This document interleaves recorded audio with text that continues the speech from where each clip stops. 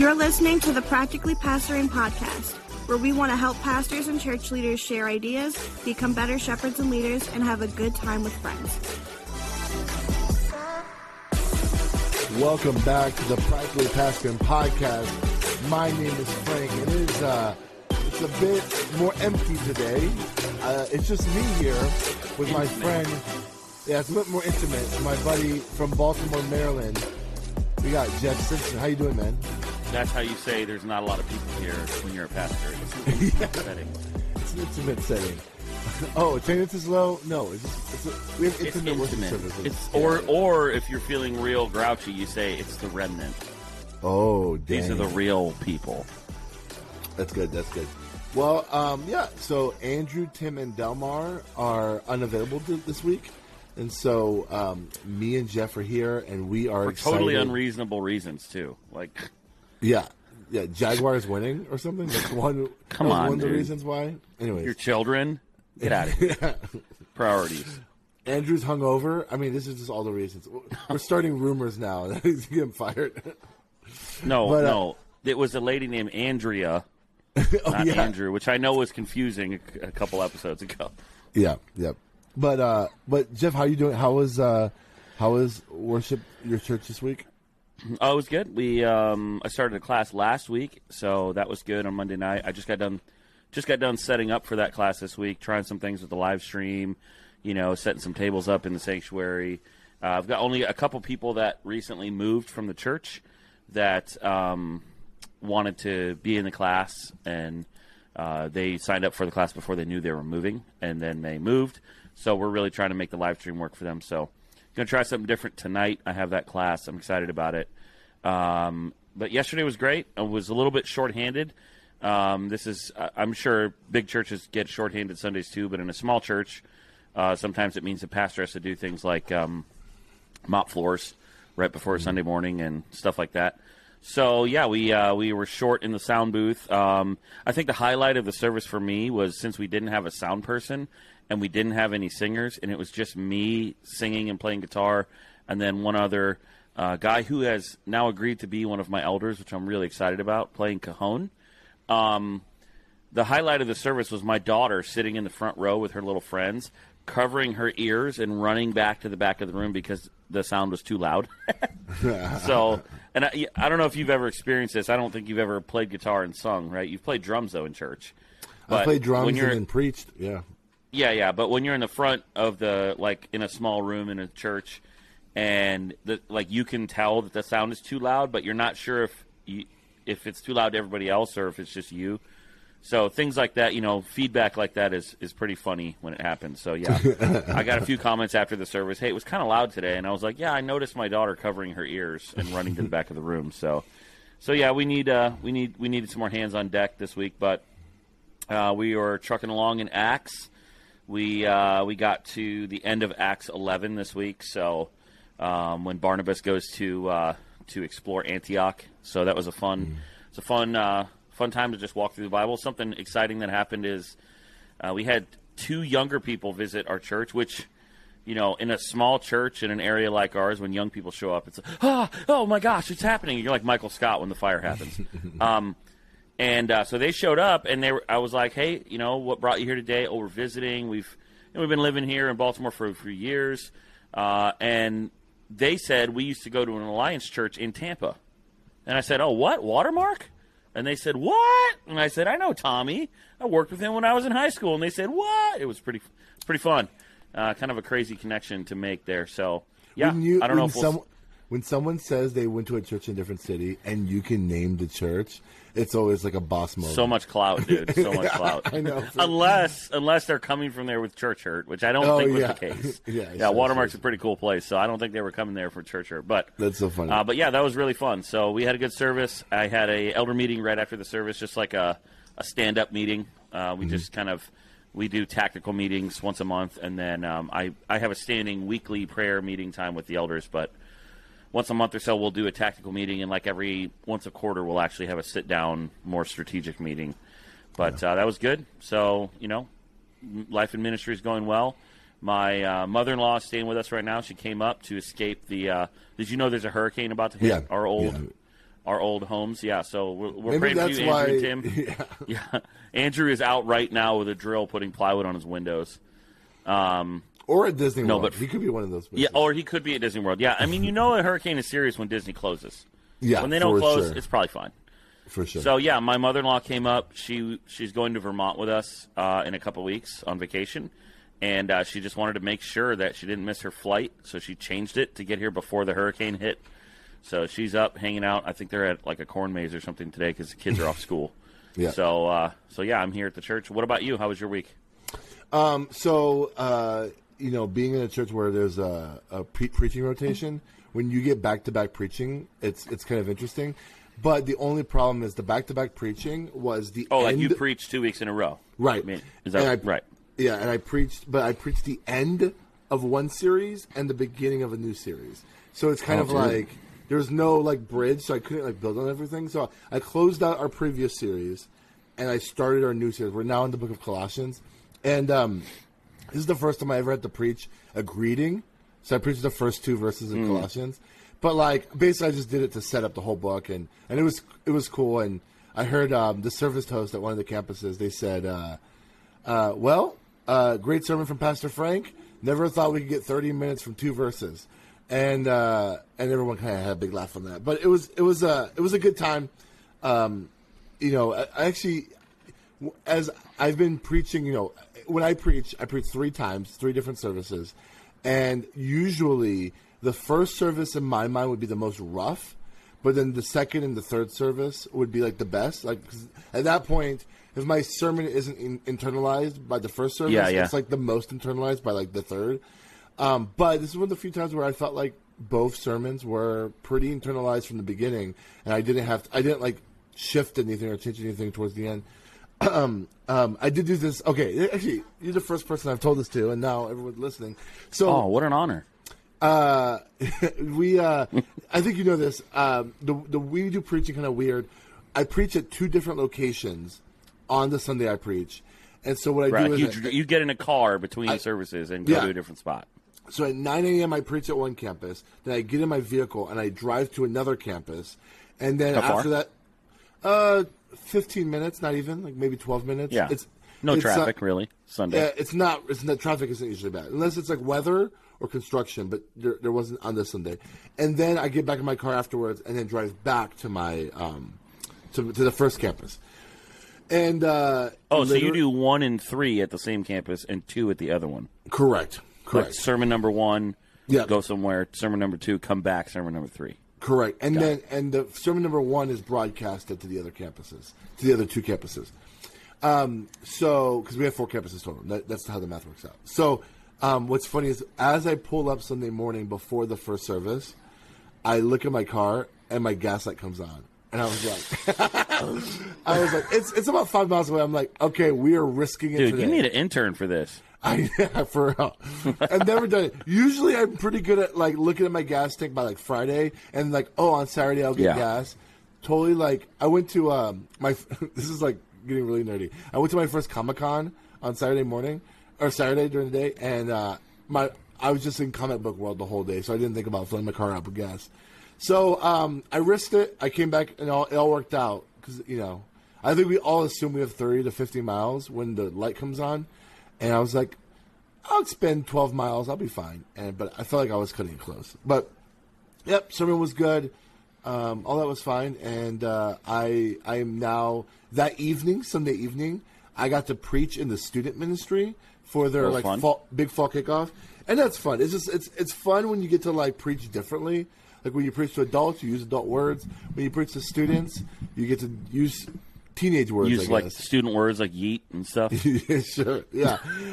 I mean, I get to do stuff I don't normally do. Like I pull a kid on stage. Like there was one time where the verse of the top, like the main verse, instead of me reading it, I literally just grabbed like a 7th grade girl. And I said, "Can you read this?" And then she read it and crushed it. I was like, "This is what makes youth ministry fun. It's like there's no rules." And then afterwards, you ask the kid like, "Hey, how was my sermon?" And they're like, "That's pretty mid." they would say that. But yeah. So I mean, it was fun. I was exhausted. I went to bed. I slept so hard last night. So dude, I was exhausted, and I only preached 1 time. I would still be exhausted. So before we go any further, there's a couple of things I want to talk about. But I wanted to ask Dude, you, I got two things before we move on from your experience. Number one, you know how when we watch sports now, we have all these Amazon stats of, like, with baseball, like, they have all these cameras that can track, like, how far a ball goes and speed off the bat and all that cool stuff. And I was thinking when you were saying you preach 3 times and, like, how much better you are the third one, we should figure out a way to install some kind of camera system with, like, an algorithm that tracks eye contact time and see, like, how much more percentage of your sermon do you have eye contact in the third one as opposed to the first and the second sermon. That would be really interesting. You know, and then he could do, like, a stat cast. Like a wrap-up of your Sundays. That'd be fun. And secondly, dude, you got to get on to-do list reminders in your iPhone app and set a reminder to repeat every week on Friday afternoon, hey, fill up your gas. That's what you got to do. Yeah. StatCast would be like Frank Gill looked at his notes 25% in the third how many compared to 45% in the sermon. Or long pauses that he pretends to be dramatic, but he's actually just reading ahead or something. Yeah. And, dude, I wish there was a way to, like, describe, like, record what happens in our brains when we're either preaching or, for me, leading worship. There are so many times when I've thought to myself, I am not even thinking about what I'm playing or singing right now. I'm thinking about the verbal transition, like 3 verses and a chorus from now. It's just wild, like, what happens after you've been doing this for a long time. Same thing with preaching. Like, I'll be finishing a sentence and not thinking about what I'm saying. I'm thinking about, like, the transition 2 points down.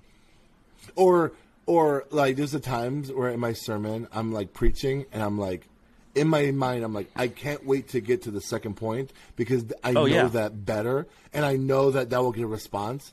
Or, like, sometimes the other things I'm thinking about while I'm preaching is, like, this guy who's walking down the middle aisle, is he going to have a seat, or is he about to attack me? Like, or, like, facial expressions? Like, is that their concentration face, or did I just offend them and not know it? Or, this is so niche and nuanced. I love it. Or, I've looked at this person too long. They probably think I'm, like, angry at them. I need to look at other people. It's so funny. Like, dude, yesterday in my sanctuary, there's, like, I don't know, 70-ish chairs, and they're roughly half and half in 2, like, sections with an aisle in the middle. And it had to be more than 2/3 of people were on one side. So I was looking that direction, like, 80% of the sermon. Yeah. And I was fighting myself the whole time, like, you know, this person probably thinks I'm looking at them the whole sermon. Yeah. But I wasn't. I wonder if people know, like, sometimes I look for people. Like, I wonder, like, is so-and-so here? And as I'm preaching, I'm, like, scanning the audience, looking, I'm like, I don't know where they're at. Or you make, like, unconscious eye contact with someone when you make a point that you know will especially either hit with them or not. Yeah. And you kind of accidentally look at them, and then you're like, oh, I don't want to look at them and make them think I'm talking about them. I intentionally try not to look to people if I'm worried that they think it's about them. Because, like, the number one rule, I learned this pretty early on in student ministry because I got burned by this, is you don't preach to an individual. Otherwise, it'll go bad. So if I feel like any example or topic I have may be too close to home for someone, I let the Holy Spirit deal with them, but I don't look at them because I don't want them to even think it's about them. So, anyways, hey, so it's just you and me, Jeff. What some people might know this is that, like, I've known you for a long time. We went to Bible college together. We just have so much history, and we did a lot of ministry together. I often joke that we would be like, you would be Chris Tomlin, and I would be Louis what's Giglio. That guy's name? The guy from Louis Giglio. I would be Louis Giglio. And anyways, we did a T-shirt printing company. Yeah, we did a T-shirt printing company. And were we in each other's weddings? You weren't in my wedding. Was I in your wedding? Yeah, you were in my wedding. I was. Yep, I know I was at your wedding. Because you got married. You were in my wedding, but you were. I got married like 6 months before we met. So like we didn't. Yeah, I didn't know that I hadn't met my best man yet. You know. There you go. That's sweet. Yeah. That's such a diss to the person who was actually your best man. Yeah. But Shout out. But I mean, there's some fun memories. I mean, there's been countless concerts, Christian hip hop concerts, Christian metal concerts, where we were selling T-shirts together. And when we did Sacrament Media, it was such a cool thing because it literally was like such a spawn of like nerdy Bible college kids learning. Oh, yeah. Like literally ancient truths or like church history and thinking this would be a cool metal shirt. Like one of our most popular shirts that we made was Luther, and it said like "Here I stand, I can do no other." Right? Yeah. Like that shirt. I'm trying to think. There was a couple. I think other it said, shirts. "I cannot recant." I cannot recant. That's what it was. It was based on the same moment or whatever. There was just a bunch of just like, it was this dope stuff that we made. Led to dope conversations, really interesting opportunities. You know, the fact that you and I both know KB, and he's like one of the biggest Christian hip hop artists around, and like he was like, we were just throwing shirts at him, and he would just wear it on stage, and you know, it was so we like and designed. He'd wear it on stage, shirts. and the ink would like come off the shirt as he was wearing it because we didn't know what we were doing. Yeah, for real. But man, it was just so many fun memories. But there was also like some fun non-ministry memories. You were saying offline that it's like the annual anniversary of something really dumb that we were in a worship band together too, the Reprise. The Reprise. Well, Shout before out that, to we were in the all Trinity those guys. College band, chapel band together too. Yeah. And then we were in the Reprise. The best band Trinity College ever produced. Even though, Well, I don't know. Chris Cootie was there. That was pretty good. He wrote a good song. Yeah. Okay, but yeah. So what was we were driving? What happened? Yeah, well, we had, I don't remember if I had the potato cannon before I knew you or not, but we had a potato cannon. And our little band got hired to go lead worship at, remember our bass player, Bob Dross, like high school or something. It was like 2 hours away, and it was a Christian school. And we were driving there that day, and it was you and me and Bob and Chad Corey in the car. And we were driving back on one of the kind of back roads back across the state of Florida, which if you've never been there, there's a lot of cows. There's a lot of just 2-lane roads with, post fences with barbed wire with cows. And we were bored, and we had a potato gun in the car because, of course, we did. And we decided to shoot it out the window, driving about 60 miles an hour down the road to see if we could hit a cow. And that video lives on Facebook, as well as there's a video. I don't know if you remember this, but we were at a church in Tampa that had a gym that kind of was set up like House of Blues. Remember that? Oh, Oakwood. I think it was called Oakwood. Yeah. And this is on video. And I went up and I grabbed a basketball. I went up a stairwell, and on the landing of the stairwell. And this is when Robin Big was a popular thing, and everybody was starting to do trick shots. And I really just first try grabbed a basketball, went up in a stair landing, like probably 50, 60 feet away from the basketball hoop, and just threw the ball, and it went in first try, and you were filming. It was amazing. I should submit that to some kind of Dude Perfect contest because it'd probably be pretty good. Yeah, I mean, the quality that's another fun memory. And that was on like a Tuesday morning. We were there because we were scouting the place out to do a concert. Yep. Yeah. I mean, that video is probably recorded in 140p, but still. Yeah. We probably could like trend somewhere. Still awesome. It was still awesome. Yeah, I mean, the potato cannon is for sure illegal, but the Statute of Limitations is like, it was 15 years ago or something. Yeah. But we didn't actually hit a cow, so I mean. Yeah. I mean, I often think about like, man, there's so many fun memories as being like a college kid with no responsibilities and like just like very, very part-time church responsibilities. Yeah. And being able to like just travel and do stupid stuff but like also do like I remember that school we went to, and we were probably maybe I'm self-inflating my mind in this, but like we were probably the best worship gig that they've probably had at that school ever because it just seemed like it was a pretty stiff school. You know what I'm saying? For sure, we had. I mean, I don't know much. I haven't been at the school in a long time, but in the years right after we left, I don't think they had a group of guys that were as tight of friends as we were in the little worship band that we had. So, that really like we had chemistry that I don't know that they had. After that, because we were all, not only were we all playing, because at Trinity, if you're in the worship major, you play in the chapel band to get part credit. Yep. And that year, those 2 or 3 years, it was just a group of us that were all like buddies. We all just hung out and played music together, and it just so happened we played at our school too. Yeah. So that made it all the more fun because it was like we already had that chemistry. I'm just thinking about like there were some fun times where we did some. Oh, cool I'm thinking covers. of all the crazy stuff that happened in rehearsal too, and we'd yell at each other and get mad at each other. Dude, you're thinking of this like the fight we had because someone couldn't stay on tempo. Yeah, and like we're like no, they were playing the wrong chord, and I was looking at their hand. I was watching a guy's hand play the wrong chord, and I was like, "Bro, that's an F. You need to play F sharp." And he was like, "Why you only get on me?" And I, in my anger, I was like, "Because you're the only one that makes mistakes." It was so rude, so wrong. We were. I don't know. Anyways, this podcast is probably boring to people, but it was such a good time, and I'm sure we all have these memories. But hey, you know where memories are made? At conferences. As well. And so we are going to have the Practically Pastoring Conference. We have some fun memories last year of just really awesome times, wasting our time on the beach, hoping to catch a shark that we never got. Yeah, shark fishing. Shark fishing that just ended up getting like sand fleas or whatever. But it was so fun. It was worth it, dude. Yeah, and hanging out by that pool and eating amazing food and talking. And, the Sunday Cool guys showed up. I mean, there's so many fun memories that happened. And we're going to make new ones next year. And for anybody that comes in not in the like hot humidity south of Florida, like it's a nice little break from winter in the middle of February. It is. It's I'm looking forward to it already. It's getting chilly here. It's like in the 60s It is getting chilly here. I'm really excited about it right now, but I know by the time we get to February it's like bad. Christmas is over, it's just dark all the time and everything's gray and dead.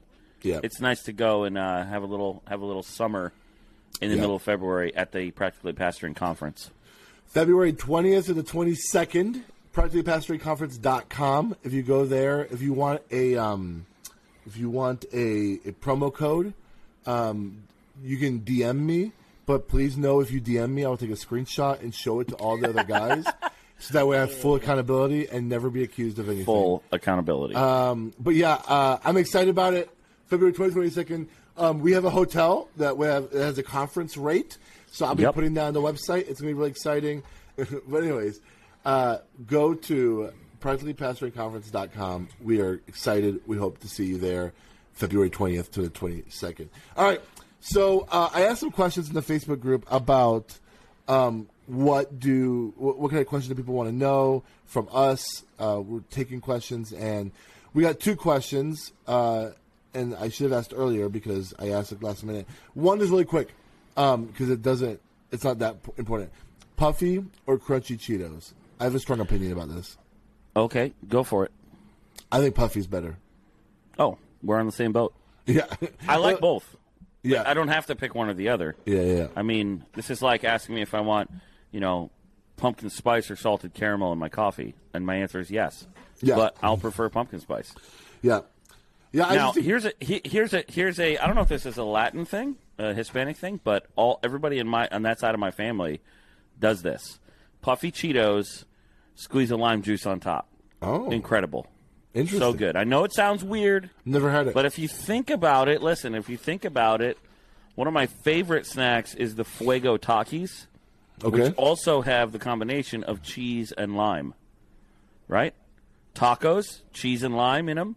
Usually good. So give it a try next time. You get some Puffy Cheetos.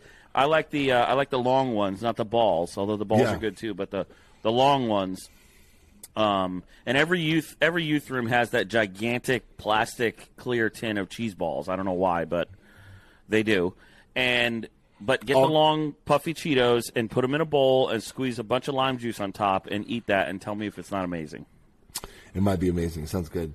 But here's a question from CJ. He says, I have a vacation next week, first one in a couple years. What does your week prior to vacation look like, and how available are you during vacation?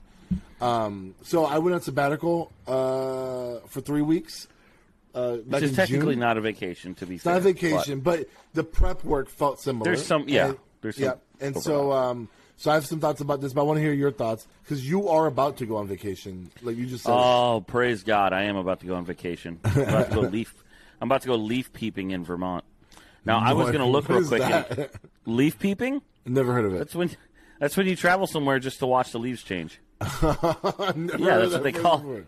You know, okay. Does it sound weird to you? Because you're acting like it sounds weird to you. Leaf peeping? I've never heard that. Yeah, leaf, like you're peeping at the leaves. Leaf peeping. The image in my mind is just leaves are falling on the ground, and you're just picking up what does the underside look like? That's what it sounds like. I mean, that's what my 7-year-old daughter does. So, no, what I do, so I always, well, I don't say always, but 80% of the time when I'm going to be out of town. Last year I went to Florida 5 times, so I went through this experience a lot. Not all of them for vacation, but like you said, the prep is the same, whether I'm leaving for a week because I have to go to a court date or something for foster care, or because I'm going on vacation. The prep to leave is the same. So as far as availability while I'm gone, I'll start there. I don't really notice a big difference between when I'm in Maryland and when I'm not. I don't know if that's just like a culture thing or because we have cell phones now, but I don't really notice a huge difference. And, I mean, when I'm on vacation with my family, one of the things I like about Vermont, where I stay, where we go to Vermont, there isn't great cell service, so it's kind of like taken care of for me because I just can't get to it. But I usually set my email with a auto answer when I'm going to be gone. We have Gmail for the church, so I just set that. And then my phone will just be on Do Not Disturb most of the time. And then, you know, at night after the kids are in bed and maybe I'm just kind of hanging out on vacation, I might check my phone to see if there's any emergencies. But frankly, my church has been, I think this is a church culture thing. I think if you're in a church that's a small church that's like totally dependent on you for all pastoral care, I think you got to change that culture. I think you got to make it to where people are okay with like one of the elders coming to visit them in the hospital. And my church is like that. I think that's partly because they were without a pastor for a year before I got here. So a couple of the elders just got used to doing that. Sometimes I find out someone's in the hospital and they've already been visited once or twice. And I find out after, and nobody's ever that I know of been mad at me for not knowing first. So that part of it is really not an issue for me, but I know guys that is an issue where like they feel like they have to be on 24/7 because if something happens, the pastor has to know. And, you know, if that's you, I would just work on trying to empower some other leaders. But as far as like prepping before I leave, I do a lot of the like techie stuff at our church. So I manage the website and post the things on YouTube and all that. So I try to use, like for our social media, I use the Facebook business page a lot to schedule things. I usually will preach the Sunday morning and we will leave right after church. And I will almost always try to schedule my Sunday off that next Sunday so that I'm not thinking about prepping a sermon like for when I get back. I always try to preach and leave and have someone, if I'm going to have somebody cover one Sunday, I'm going to have them cover the Sunday after I get back, not the Sunday before I leave.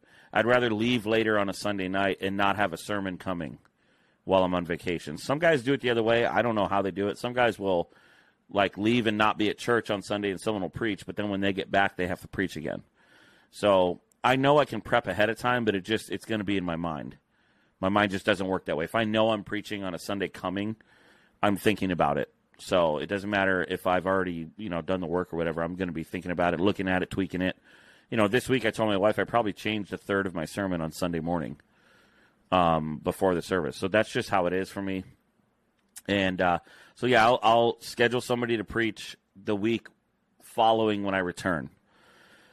So I'll leave on a Sunday. Like this time, we're leaving on Sunday afternoon. We're driving to the ski resort in Vermont. We'll get there Monday evening. I'll be there. We'll be there all week, and we'll get back home the next Sunday night. So I won't even be in Maryland on Sunday morning. So for me, the biggest the list of little things to cover is like all the passwords for getting into things like Spotify and whatever software you use for lyrics and Planning Center, and making sure all those little things are covered. I am actually, one of the projects I have for this week is to make like a little handbook for the tech booth. This maybe is more of a small church thing, but like, here's, push this button, turn this on. Here's the password for Spotify. Here's how you get this. The batteries are over here. Like all those little things that just sort of live in my head that I just know how to do at 8:30 on a Sunday morning before anybody's there yet at 9. You need to have, like, assume you get in a car accident and you're just out for weeks, or maybe, you leave or something and you have an emergency. How are people going to be ready? That's how you should prep for vacation. And honestly, it's a great thing. I mean, there's been multiple weeks now where I'm like, I've been so used to, in our small church, doing so many of those things on Sunday that since we've had a new influx of people and there's like a whole team of people now on Sunday, it's like will be on Sunday morning like I don't have anything to do. And it's like, no, this is how it should be. I should just be able to just come here and prep and do a little prayer and walk around and say hi to people and get ready to preach. So that does happen to me now, and it's great. So I would just say make that, your priority, to kind of make it so that you're only doing what only you can do, right? I mean, we've all heard that. And just make that a culture thing. Give yourself some grace. It'll take some time, and people will no-show on you, and you have to know how to do stuff. But as much stuff as you can have written down, the better. Make yourself Google Docs. Even things like this. I have Google Docs of all the supplies that we need for communion. Like, I have a weekly supply list for communion, and I split it into expendable and non-expendable. Expendable is stuff that we use up, and we want to make sure we have enough for 2 weeks all the time. And then non-expendables, like with communion, would be like the trays. And we replace stuff like that when it gets broken. So I have one like that for communion. I have another one for cleaning supplies. I have another one for coffee, Sunday morning supplies. We have one for children's church. And I print these off, and they have like check boxes, and I hang them in strategic spots for those particular ministries. And the people that run those ministries know at the end of the week, they go and check the boxes of the things that we need to buy. And then either myself or somebody goes on like Thursday or Friday and makes sure that we're supplied up. So doing those kind of things before you leave for vacation would be good too. That's good. I know when I went on sabbatical, I guess what I did when I go on vacations, I try to meet strategically with all my key leaders. So like my worship leader, my connections person, my kids person. And so I think I have a regular schedule of like once a month for some and every other week for others. But I always have that week before my vacation to be a week where I meet with all of them. And I think even if right now you don't have a consistent practice of that, making sure you do that the week before you go on vacation, one, is like a soft version of pastoral care. You're like caring for them by like asking them how they're doing, how can you serve them. And almost I would say, I always ask this kind of question and say this, like, hey, how are you doing? How's your ministry? How can I help make your ministry easier or better? And is there anything you need from me that if I'm gone next week that you won't have access to me? What can I do for you this week? And typically we'll maybe walk through some conversations of like, well, like we just said, we're low on communion supplies. Okay, well, would you like me to make the order? Can I empower you to make the order? And we like, well, what are the things that we can do, that kind of stuff? And having those conversations ahead of time is like hyper helpful. Like you, I love what you said. We actually, because I service host, there is like a ton of, or not service, since I'm the campus pastor and I service host, there's like a bunch of things in my head that no one else has. Like what doors to unlock and lock. Right. Where like some light switches are not the most obvious of where they are. Right. If there's any passwords on air conditioning units, like all those type of different things that like, I have a Google Doc, but I kind of protect that doc, so only like certain people that needs to see it. And so like, if I know on this Sunday these people are in the building, I'll share that doc with them and be like, hey, here's codes to doors, here's the doors I lock, here's the doors I unlock, all that kind of stuff. And that way, it might be, I'm sure the document you're making might actually be like oversharing things that people might already know even. But like having it on paper will be like a mental checklist for people to be able to go through and be like, oh, I know what door to unlock, but it's good that it's on this paper. Yeah. And so that stuff is helpful. And then here's the other side of that question. Jeff said, you said that where you are going has bad self-service, so it kind of like helps you not have to deal with like work stuff while you're on vacation. Is, I go on Google Calendar first, and I make sure that it says I'm unavailable through that week. I go to Gmail, and I put an away message, so it always says like, someone emails me, it'll come back saying, hey, Frank's on vacation, but please reach out to so-and-so and so-and-so if you have any questions or emergencies. And we kind of have a system here where, like, if someone from church calls you or texts you while you're on vacation, you just don't respond. Like, it's kind of, if you want to be courteous and say you're on vacation, you can. But, like, you just don't do that for your own personal boundary and your own personal, like, whatever. But if there is an emergency, whoever is on your away message, like, that person will make the decision to call you or not. So that way, if you do get a phone call while you're on vacation, if it's from this one person, you know it's important. Yeah, you should answer it. You know what I'm saying? Like, your church is on fire or something like that. But other than that, like, even like hospital visits and stuff like that, like, that'll go to other pastors on staff, and people for the most part will understand. Like, oh, Pastor Frank's on vacation. I understand why they're not around. Like, and people that are mature will reprioritize the thing they thought was so important. Yeah. If they're like, oh, I need to talk to the pastor about this, and then they find out you're on vacation, mature people will be like, you know what? It can wait till he gets back. Yeah. That's good. I would say it like this. Like, as far as the Sunday morning, like, prepping your team so they're ready, you want to set them up for success so that when you get back from vacation, it's like they didn't notice you were gone that much. That's good. Like, that should be kind of a goal in your mind. Like, you get back from vacation, like, how was it? And they're like, oh, everything was smooth. That's what you want. You don't want you come back and then be like, oh, my gosh, 8 things didn't work. The live stream didn't work. And never we leave couldn't again. Get the microphones. Yeah. And you're now frustrated because you're like, why don't you know this stuff? And the reality is they don't know because you didn't tell them. Yeah. I mean, it's down to little things. Like yesterday, I know this is so minute and minutia, but we got a new mop bucket. And I didn't think to show the person how to use it. Yeah. And so they were using it completely wrong, or they weren't utilizing it for what it could have done, and it was making the floors super wet. They weren't drying. That volunteer is now frustrated, and all it took was for me to show them, oh, no, this thing spins, and that's how you use it, and so it works really good. And they were like, oh. So it's just a matter of, over-communicate, Where are the trash bags? Where are the paper towels? Exactly. Where's the toilet paper? Like, things that, we know, but, most people who come on Sunday morning don't. And so if you over-communicate that... if you have particular things that need to happen a particular way, like you said, paper towels, we have real specific paper towels that go in our little paper towel holders. If I don't specify those ones, I'll come back and there'll be paper towel rolls everywhere. Yeah. And it's like, that's annoying. And so just specify. Like, if it's something that really matters, then specify.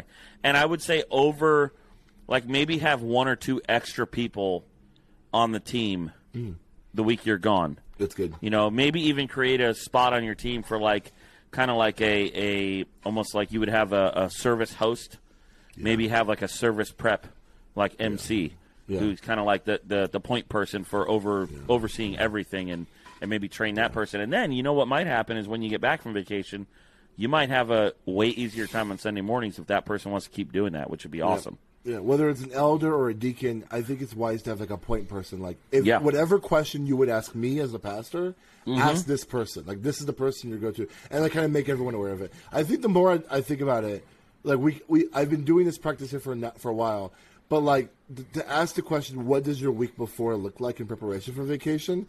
You should be thinking it should be regular, yeah. It should be start working with your people a month in advance, so that way people already know this stuff, so that the week before is literally just like a debrief. Like, okay, I'm leaving next week. Is there anything that's still up in the air that you don't know about? And some of these other questions have already been settled with. But and I would say too, as far as the service itself, don't make the week you're gone the complicated service with a bunch of moving parts. Yeah. I would make it a regular average. There's going to be 4 songs and a couple prayers and a message from somebody within our church. Don't make that the week you invite 4 missionaries to come speak with their own PowerPoint presentations and they go long and what do we do? And so that's another thing to think about with that. Or child dedications, baptisms. Yeah. Don't do that stuff. Things that are that's good. Everyone goes on vacation, Lord willing. Everyone goes away, and these discussions are important.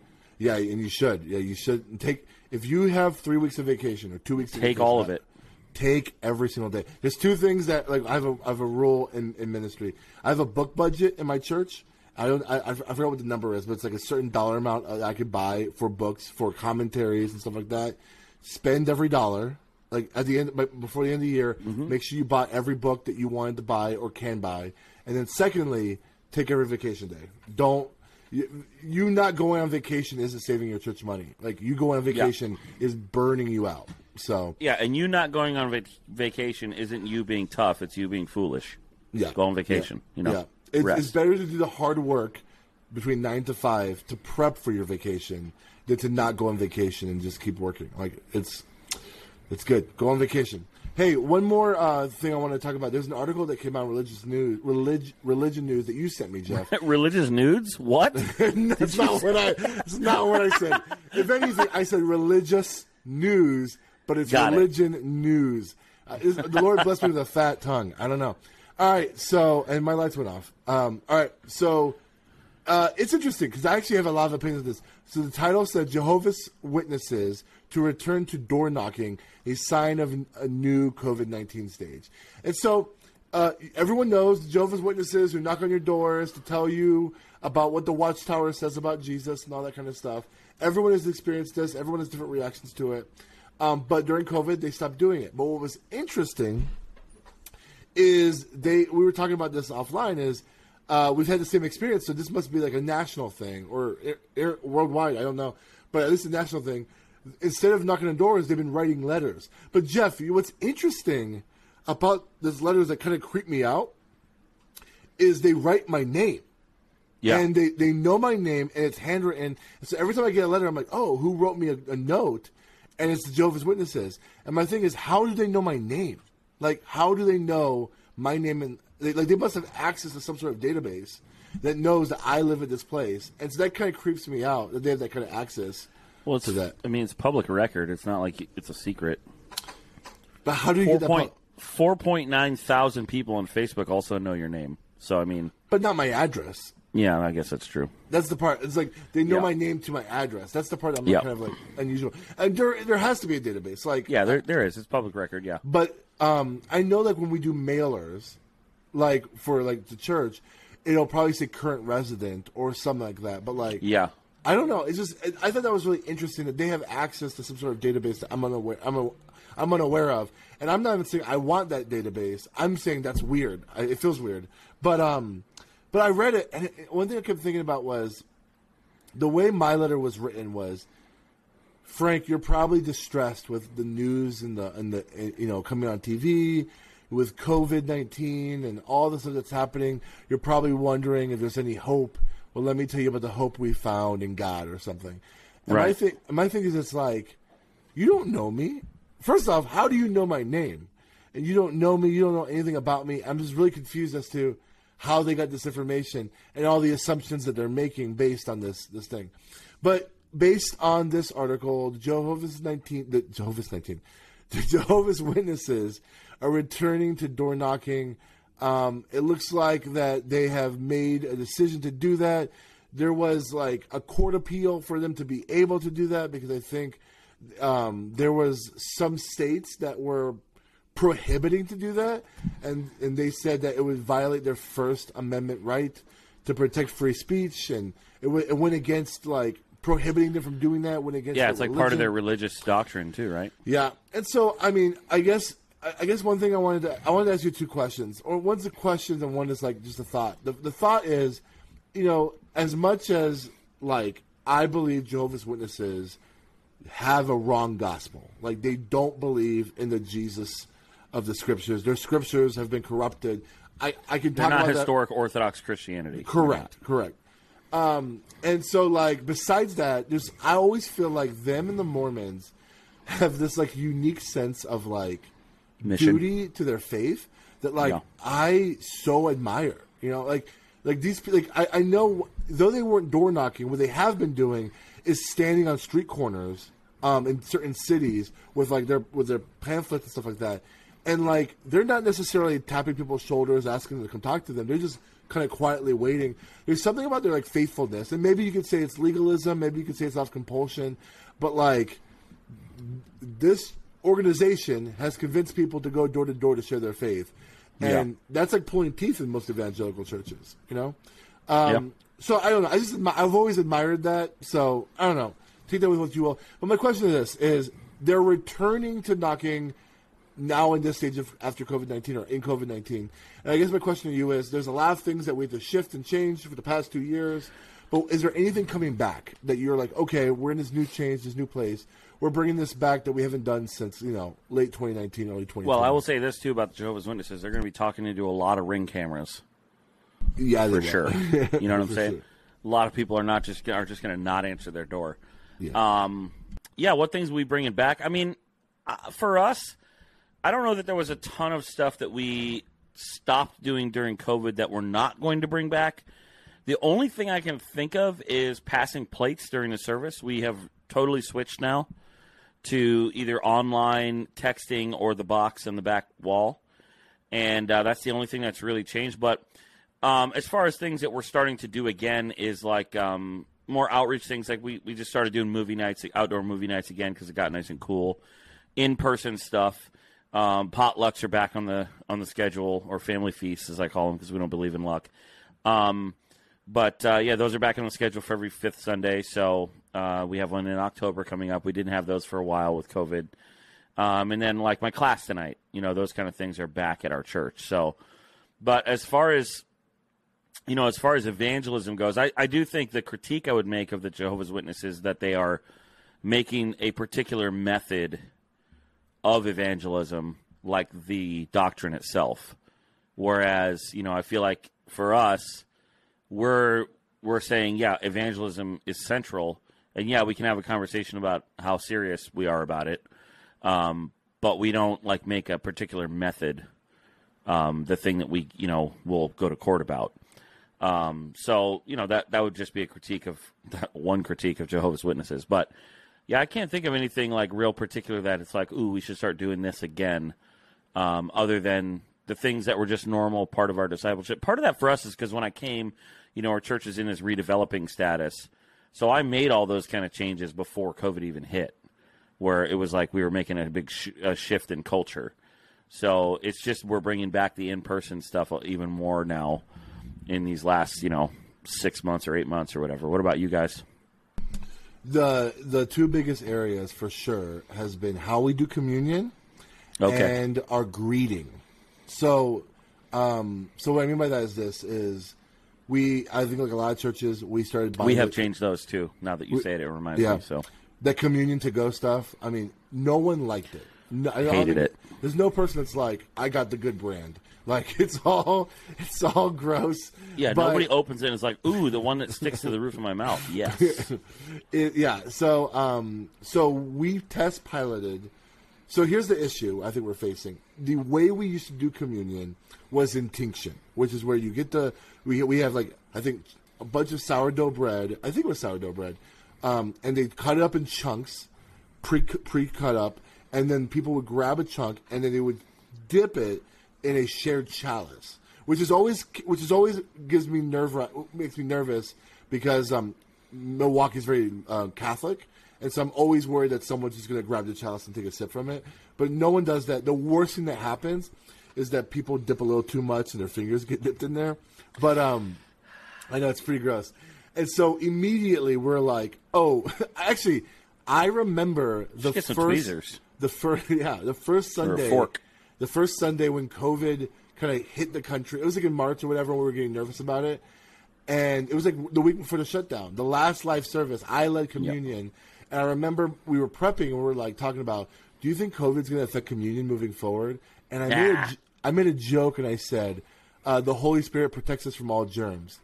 That was ignorant. I should have never said that or whatever. Some people thought you were serious.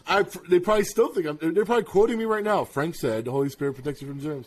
But I think one thing that I feel convicted by moving forward is we probably won't go back to intinction, but I would love to go back to. I've seen some churches do it this way, where they'll have individual plastic cups of the juice of the cup, and then they'll have the same cups. They'll have the chunk of bread in there, and you just get the pair, right? You stack them, or you stack them, right? Depending on how. Yeah, I think Delmar actually told us about that. Yeah, and I was like, that's the way we should do it. That's the way, because that way you can have better bread and better juice.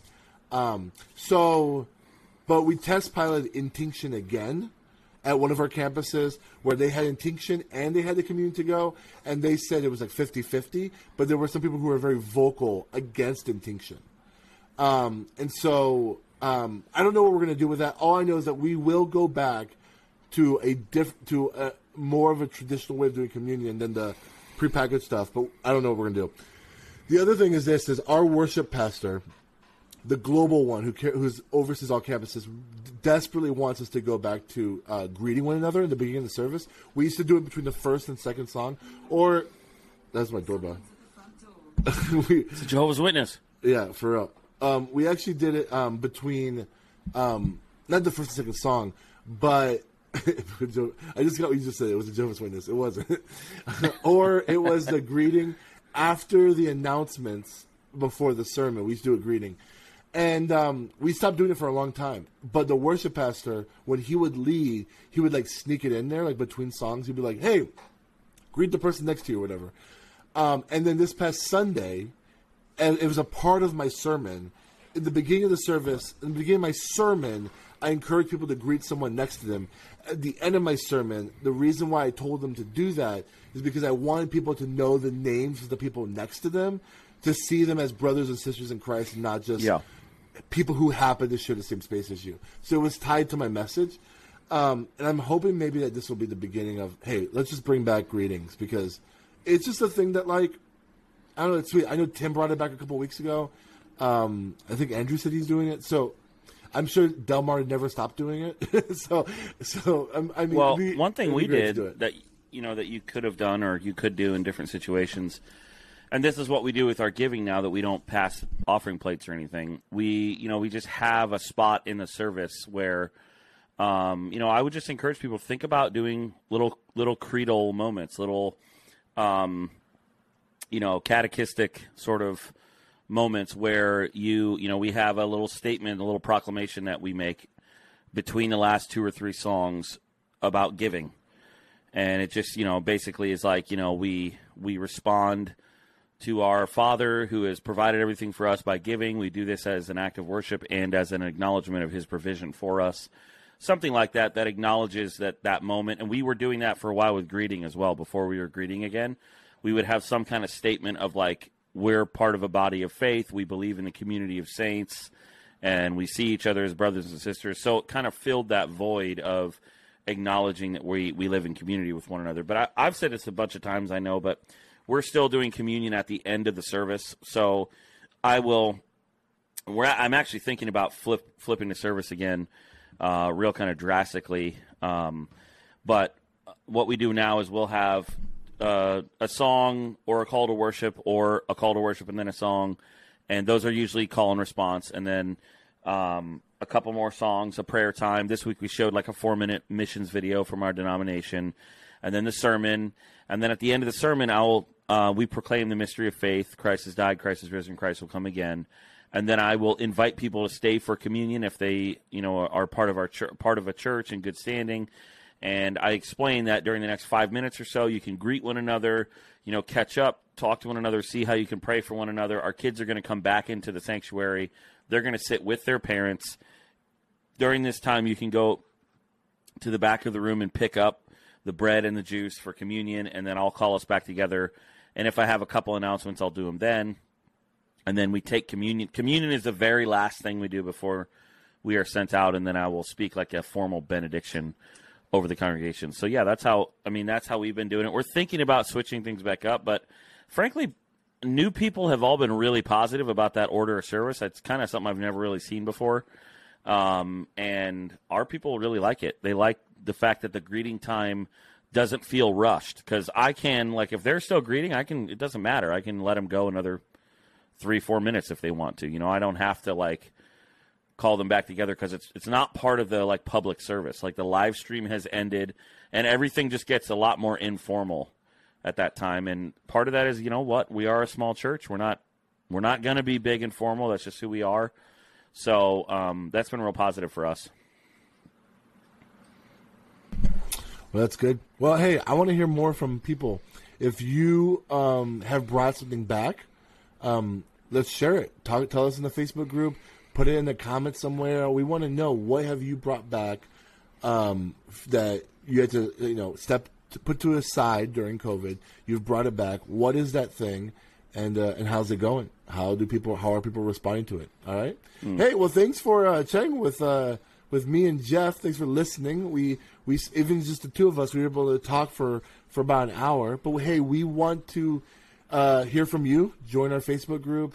Follow us on Instagram. All the things. Follow Jeff and I personally on our Instagram. We would love to have you there. And yeah, we hope to hear from you. With that said, we also want to see you this February 2023, the 20th to the 22nd at is it Newport Richie or is it Trinity? Trinity at the newly renovated Lakeview Church. The newly Looks renovated, amazing.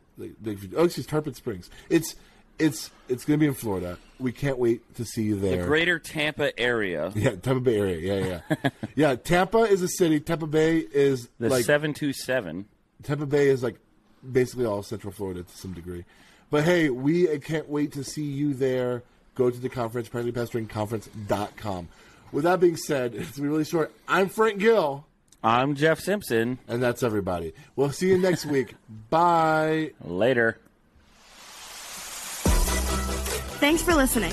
Get connected to other pastors by joining the Practically Pastoring Facebook group, where we get to share ideas and make each other better.